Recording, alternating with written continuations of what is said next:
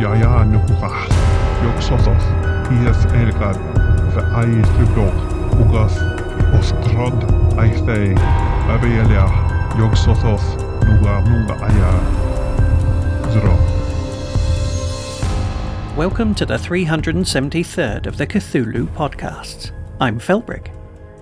Today we continue with part 28 of South with Scott by Edward Evans, and then we have part 4 of The Boats of Glen Carrig by William Hope Hodgson.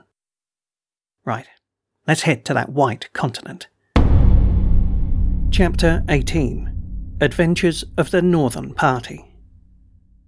To set forth concisely the adventurous story of Campbell's Northern Party in a single chapter is no light task.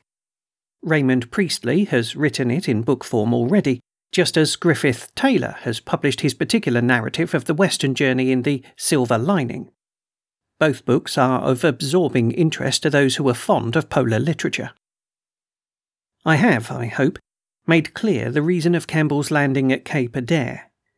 Mr. Borchgrevink, in his Southern Cross Antarctic expedition, used this position as his winter quarters, and found just as Campbell did that it was not a suitable part of the Antarctic continent for making extensive sledge journeys from. Still, King Edward's Land was denied him. Admonson was established before him in the Bay of Wales, and in spite of diligent search of Cape Adare, choice was the only one left to Victor Campbell and his 5 companions. Scott's instructions have already been reproduced in this volume. He mentioned Robertson Bay, and Cape Adare is at the northeast extreme of the promontory bounding the bay to the eastward.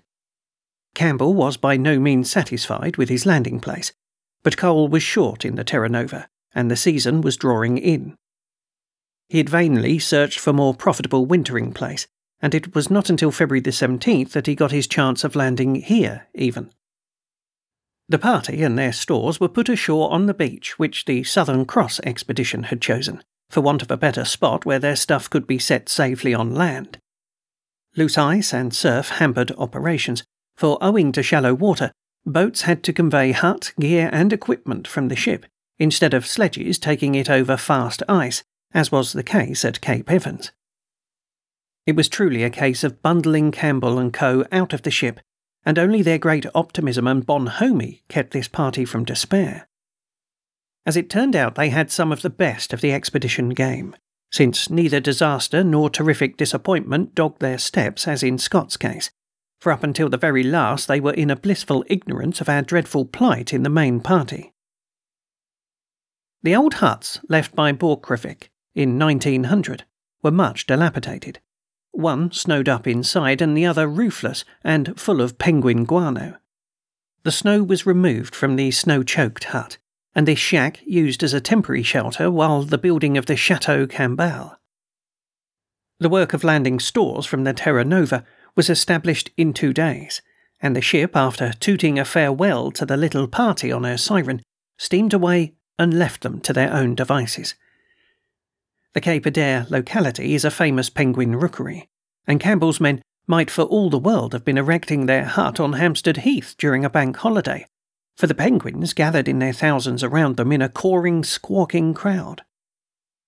Penguins are the true inhabitants of Antarctica, and have flourished for countless ages in these parts. Surgeon Levick, Campbell's doctor, had written a splendid little book entitled Antarctic Penguins, Hyman, which tells all about the little beggars in popular language. The members landed with Lieutenant Victor Campbell were Levick, surgeon and zoologist; Priestley, geologist; Abbott, seaman; Browning, seaman; Dickerson, seaman. The 3 seamen were chosen by Campbell after careful observation on the outward voyage. The Northern Party hut was completed and first inhabited by March the 5th. An ice house for the storage of fresh meat was constructed, or rather hollowed out of an iceberg grounded close to. Unfortunately, this had to be evacuated, owing to a surf causing the berg to disintegrate. And V. Campbell puts it, quote, "We had only just time to rescue the 40 penguins which we had stocked in it, and carry the little corpses to a near ice house built of empty cases filled with ice." End quote. To appreciate best the surrounding hereabouts, one may as well give a brief description of the Cape Adare and Robertson Bay environment. The place on which the hut was built is a small triangular beach cut off from the mainland by inaccessible cliffs. A fine bay, containing an area of perhaps 900 square miles, lies to the westward, and south and behind this, the Admiralty range of mountains rises in a snowy splendour to the heights of 10,000 feet or more. Other ranges are visible far to the westward, whilst black basalt rocks overhang the station. Several well-faced glaciers are visible, but according to Campbell, none are possible to climb onto, and nor do they lead up to the inland plateau. On this account, the party were unable to accomplish any serious sledging whilst landed here. Other things were undertaken, and the members did excellent meteorological, geological and magnetic work, while Campbell himself made some good surveys. Priestley has added greatly to our geological knowledge, and he, with his previous Antarctic experience, made himself invaluable to his chief. The aurora observations show much more variegated results than we got at Cape Evans, where, as pointed out, there was a great absence of colour beyond pale yellow in the displays. The principal drawback of the beach here was its covering of guano and manure dust from the myriads of penguins and their predecessors. I'd gone ashore at Cape Adare as a sub-lieutenant on January the 8th, 1903, to leave a record, and I remember that we had literally to trample on the penguins to get across the beach to Borchgrevink's hut. Now, interesting it all was, my first landing on this inhospitable continent. My impressions left a wonderful memory of mouse-coloured woolly little young of the Adele penguin. I even remember taking one away and trying unsuccessfully to bring it up. It must have taken Campbell's crew a long time to get accustomed to the pungent odour thereabouts. Levick dressed the ground with bleaching powder to help dispel that dreadful odour of guano before Campbell's men put their hut to the floor. There is little to set down about concerning the Cape Adare winter. The routine much resembled our own winter routine at Cape Evans. It was much warmer, however, and being 6 degrees further north, the sun left the party nearly a month later, and returned the same amount earlier. They had little more than 2 months of the sun below the horizon, in fact. There is a certain amount of quiet humour about Campbell's record. For instance, he states that they used their pram, or Norwegian skiff, and tried trawling for biological specimens on March 27th. Quote, "Our total catch was 1 sea louse, 1 sea slug, and 1 spider." End quote. It is very interesting to note that in March they had aurora in which, quote, "an arc of yellow stretched from northwest to northeast, while a green and red curtain extended from the northwest horizon to the zenith." End quote. The pram was Campbell's gift to the expedition. He was always alive in the matter of small boats and their uses, and he was the first to use kayaks by making canvas boats to fit around sledges. These were light enough and might well have been used by us in the main party. Had Paul Mackintosh possessed one in Shackleton's last expedition, he and his companions would probably have saved themselves. If they had carried a canvas cover on a sledge with them, however, it's always easy to be wise after the event. Levick's medical duties were light indeed. They included the stopping of one of Campbell's teeth, and the latter says, quote, "As he'd been flensing a seal a few days before, his fingers tasted strongly of blubber." End quote. Priestley took charge of the meteorology for this station, in addition to his own special subjects. Abbott was the carpenter, Browning the acetylene gas man, and Dickerson the cook and baker. With these ends in view, Mr. Archer had had Dickerson in the galley on board during the outward voyage. This hut of theirs was stayed down with wire hawser on account of the gales recorded by the Southern Cross expedition. The company's alarm clock, an invention of Browning's, deserves a description from Campbell's diary. "We felt the want of an alarm clock, as in such a small party it seems undesirable that anyone should have to remain awake the whole night to take the 2 to 4 a.m. observations. But Browning has come to the rescue with a wonderful contrivance. It consists of a bamboo spring held back by a piece of cotton rove through a candle, which is marked off in hours. The other end of the cotton is attached to the rigger of the gramophone, and whoever takes the midnight observation winds the gramophone, sets the cotton, and lights the candle, and turns the trumpet towards Priestley, who has to turn out for the 2 a.m.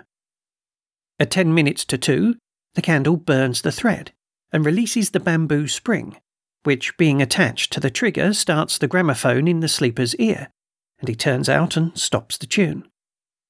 This arrangement works beautifully and can be timed to 5 minutes. Curiously enough, Campbell's men sustained far more frostbites than we at Cape Evans did.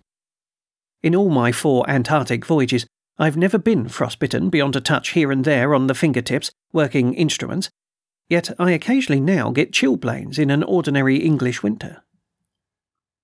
A short expedition was made by Campbell, Priestley and Abbott on July 29th to determine the travelling condition and find out what sort of surface would be met with for the coastwise sledging to come when the season opened. Speed worked out at a little over 7 miles a day on the outward trip to the Duke of York Island. The salt-flecked, smooth ice was heavier going than the much rougher stuff where pressure obtained. On August 8th, a small 2-day geological expedition was undertaken, and prepared to start on a more extensive journey westward. The party were disappointed to find the ice had all blown out and left them water-girded. A blizzard of unusual violence followed the exit of the ice, and the storehouse roof was torn away. It must have been a severe blow to the energetic Campbell that he was denied serious sledging while quartered at Cape Adare. Minor expeditions were undertaken and some useful information gleaned, but unsafe ice and unsatisfactory conditions all around prevented any of the really long journeys Campbell would otherwise have made. The Terra Nova was sighted on January the 4th, and in 2 days Campbell, his party and his belongings were safely on board and proceeding along the coast, eager to try their fortunes further south. Evans Coves in latitude 75 degrees was their next objective. The ship was placed alongside Piedmont here on January the 8th, near a big moraine close to the north of the coves.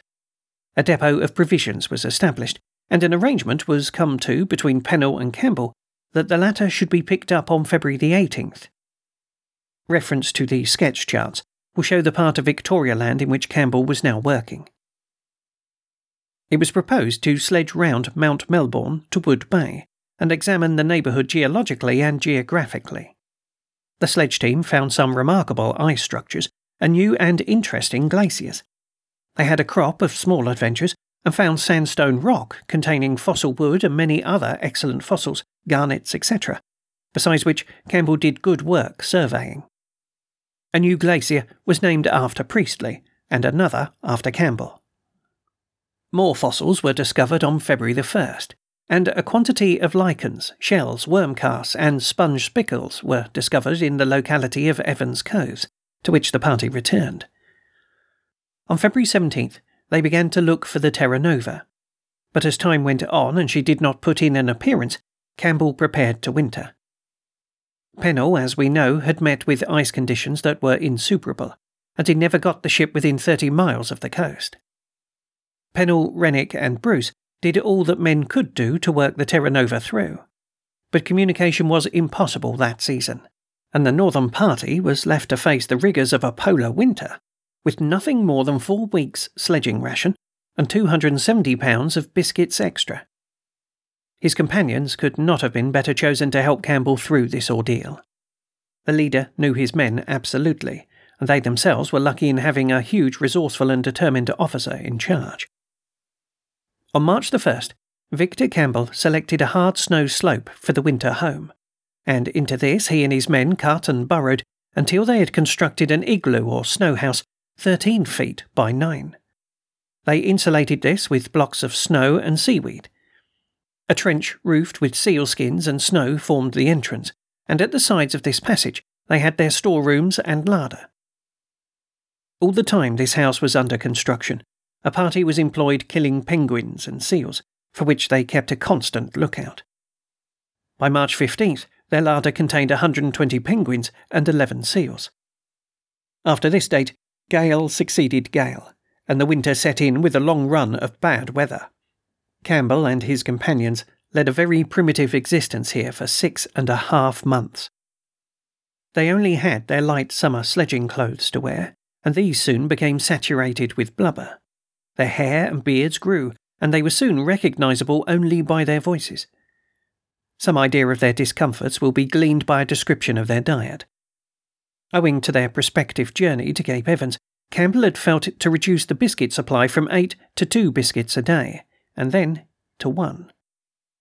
Generally, their diet consisted of 1 mug of pemmican and seal hoosh, and a biscuit for breakfast, nothing for lunch, a mug and a half of seal, 1 biscuit and 3/4 of a pint of thin cocoa for supper. On Sundays, weak tea was substituted for cocoa, and this they reboiled for Monday's supper, and the dried leaves were used for tobacco on Tuesdays. Their only luxuries were a piece of chocolate and 12 lumps of sugar weekly, and 25 raisins apiece were kept for birthdays. One lucky find was 36 fish in the stomach of a seal, which fried in blubber and proved most excellent. The biscuit ration had to be stopped entirely from July to September. The 6 men cooked their food in seawater as they had no salt, and seaweed was used as a vegetable. Priestley is reported to have disliked it, and no wonder, for it was probably rotted in the sun for years, and the penguins had trampled it all down apart from anything worse.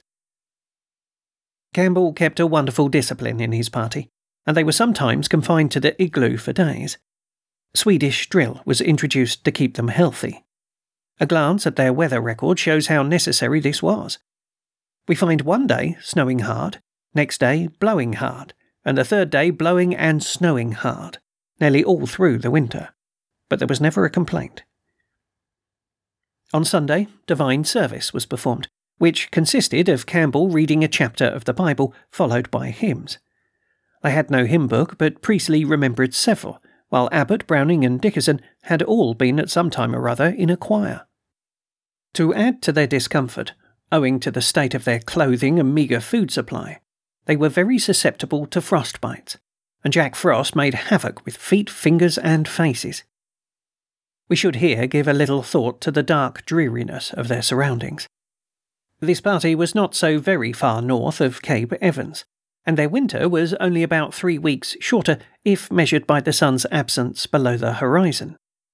The contrast between the palace at Cape Evans and the ice cave at Campbell's position is ridiculous, and to think that the little crew remained cheerful and in harmony under such troglodyte conditions, it makes one wonder more and more at the manner of the men.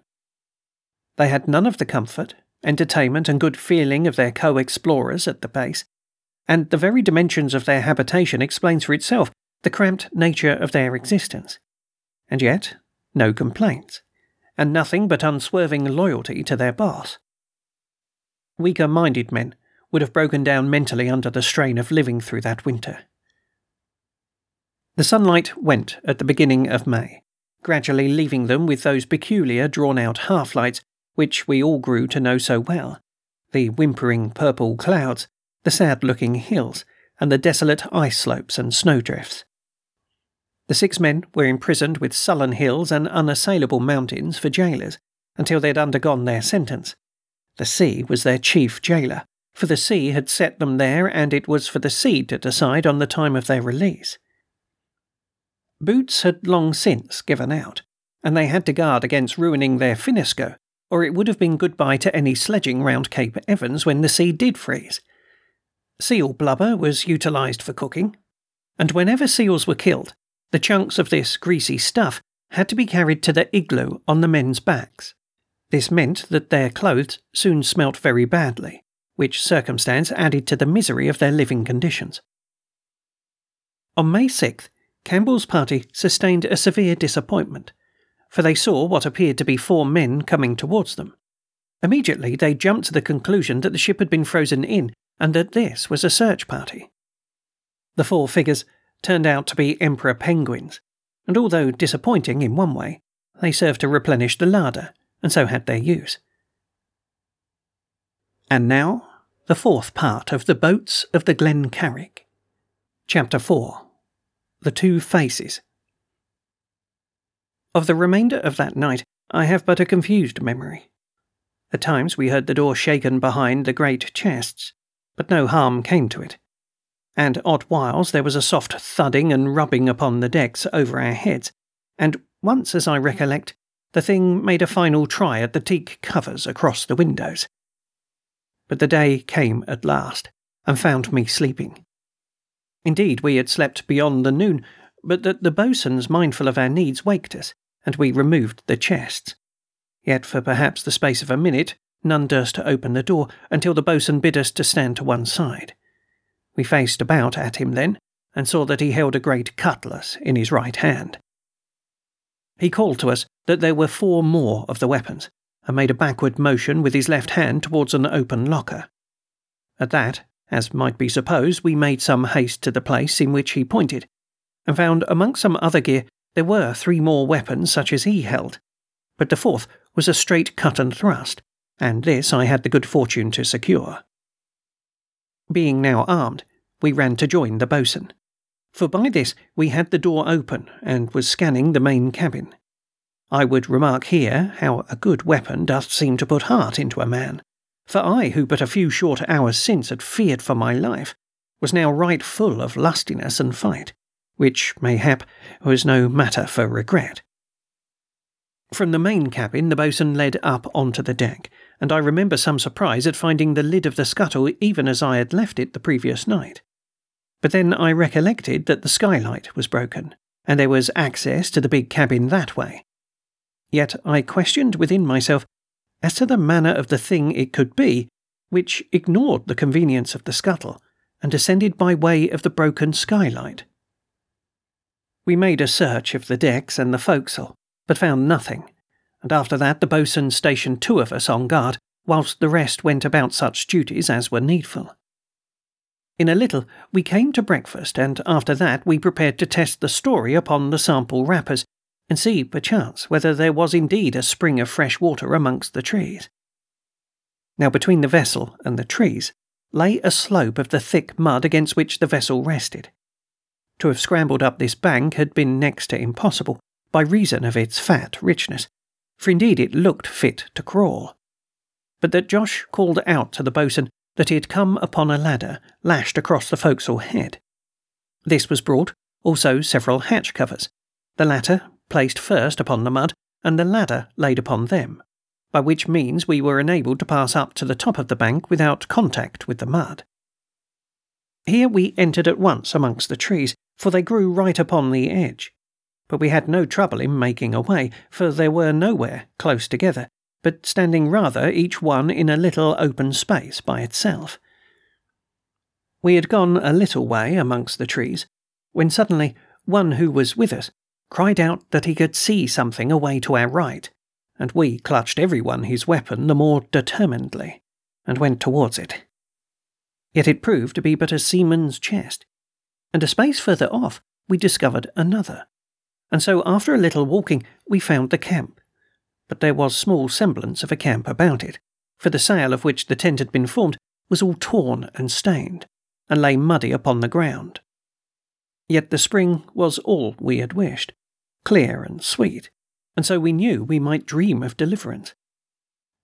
Now upon our discovery of the spring it might be thought that we should set up a shout to those on the vessel, but this was not so, for there was something in the air of the place which cast a gloom upon our spirits, and we had no disinclination to return unto the vessel.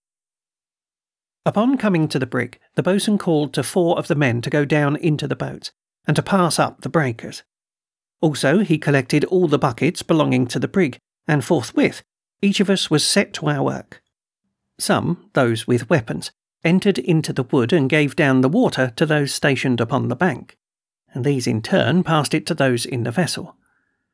To the man in the galley the boatswain gave command to fill a boiler with some of the most select pieces of the pork and beef from the casks, and get them cooked so soon as might be. And so we were kept at it, for it had been determined, now that we'd come upon the water, that we should stay not an hour longer in that monster-ridden craft, and we were all agog to get the boats re-victualled and put back to sea, from which we had too gladly escaped. So we worked all through that remainder of the morning, and right into the afternoon, for we were in a mortal fear of the coming dark. Towards 4 o'clock, the boatswain sent the man who had been set up to do our cooking up to us with slices of salt meat upon biscuits, and we ate as we worked, washing our throats with water from the spring. And so before evening, we had filled our breakers and near every vessel which was convenient for us to take in the boats. More, some of us snatched the chance to wash our bodies, for we were sore with brine, having dipped in the sea to keep down thirst as much as might be. Now, though it had not taken us so great a while to make a finish of our water carrying, if matters had been more convenient, yet because of the softness of the ground under our feet, and the care with which we had to pick our steps, and some little distance between us and the brig, it had grown later than we desired before we'd made an end. Therefore, when the boatswain sent word that we should come aboard and bring our gear, we made all haste. And thus, as it chanced, I found that I had left my sword beside the spring, having placed it there to have 2 hands for the carrying of one of the breakers. At my remarking my loss, George, who stood near, cried out that he would run for it, and was gone in a moment, being greatly curious to see the spring. Now at this moment the boatswain came up and called for George, but I informed him that he had run to the spring to bring back my sword. At this the boatswain stamped his foot and swore a great oath, declaring that he had kept the lad by him all day, having a wish to keep him from any danger which the wood might hold, and knowing the lad's desire to adventure there. At this, a matter which I should have known, I reproached myself for so gross a piece of stupidity, and hastened after the boatswain, who had disappeared over the top of the bank. I saw his back as he passed into the wood, and ran until I was up with him, for suddenly, as it were, I found that a sense of chilly dampness had come amongst the trees, though a while before the place had been full of warmth from the sun. This I put to the account of evening, which was drawing on apace, and also it must be borne in mind that there were but the 2 of us. We came to the spring, but George was not to be seen, and I saw no sign of my sword. At this the boatswain raised his voice and cried out the lad's name. Once he called, and again.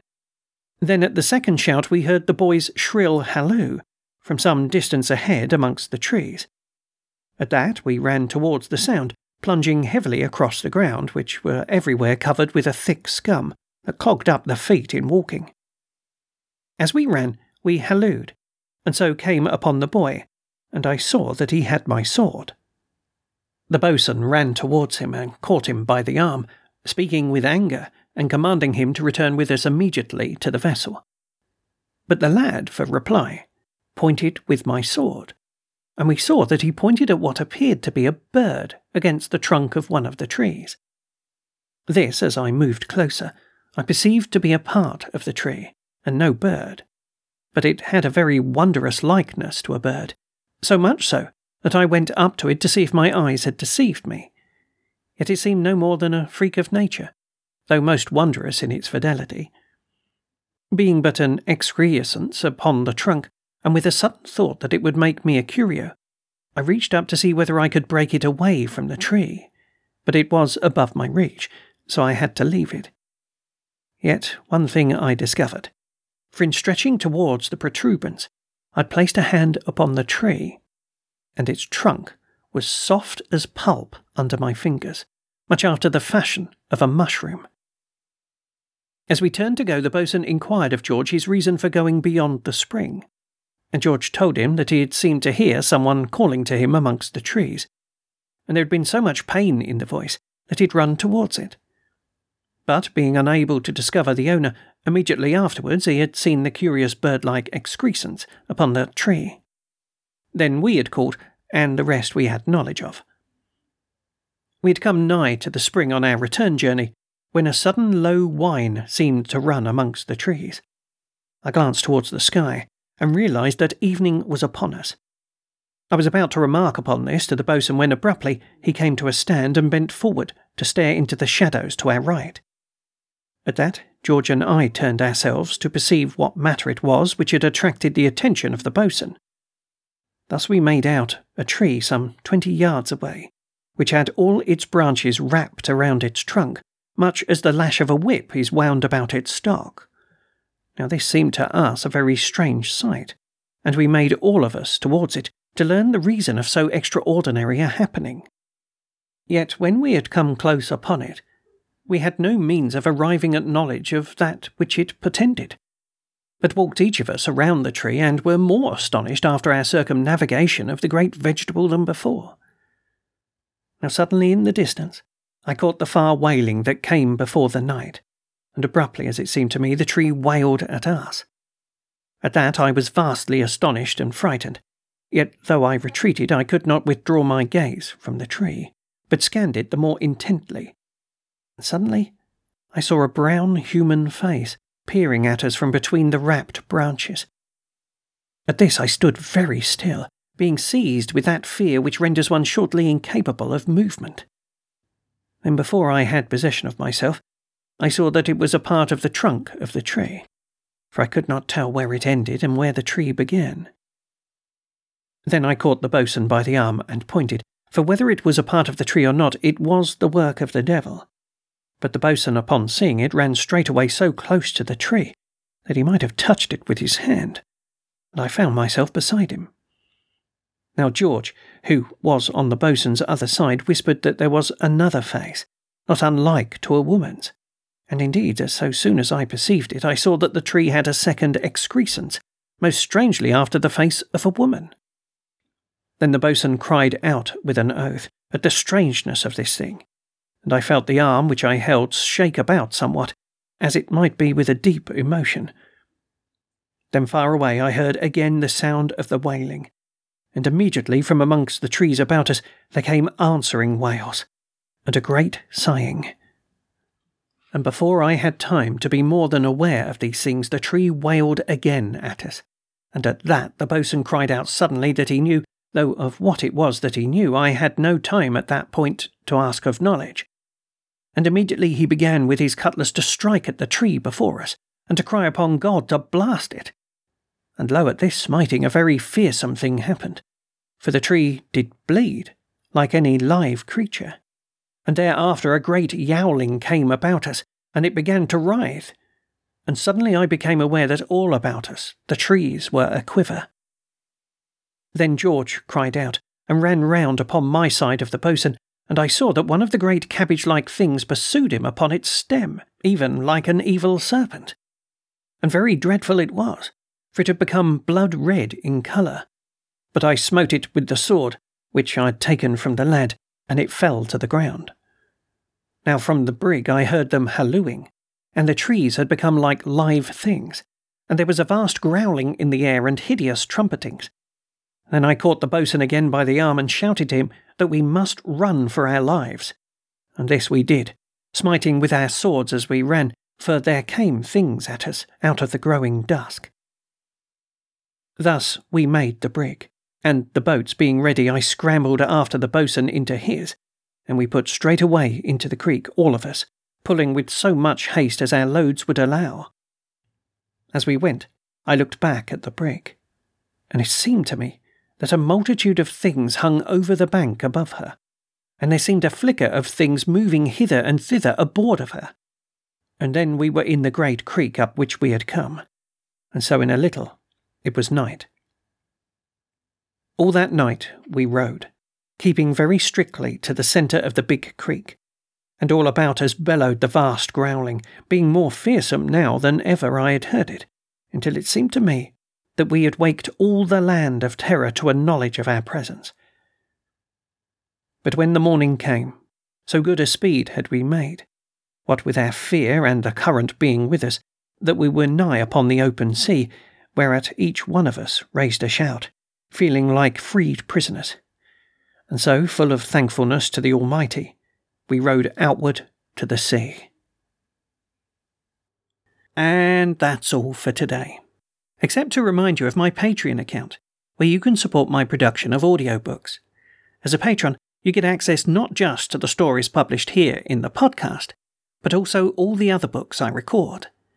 At the moment, I'm recording a Napoleonic memoir called Recollections of a Peninsula Veteran, also Lost on Venus by Edgar Rice Burroughs, and the first volume of The Pentagon Papers, which reveals the dark underbelly of the US's decision-making on the war in Vietnam. Please, go to patreon.com and search there for Felbrigg. That's Felbrigg. This file is released on an attribution non-commercial no derivatives license. Until next time.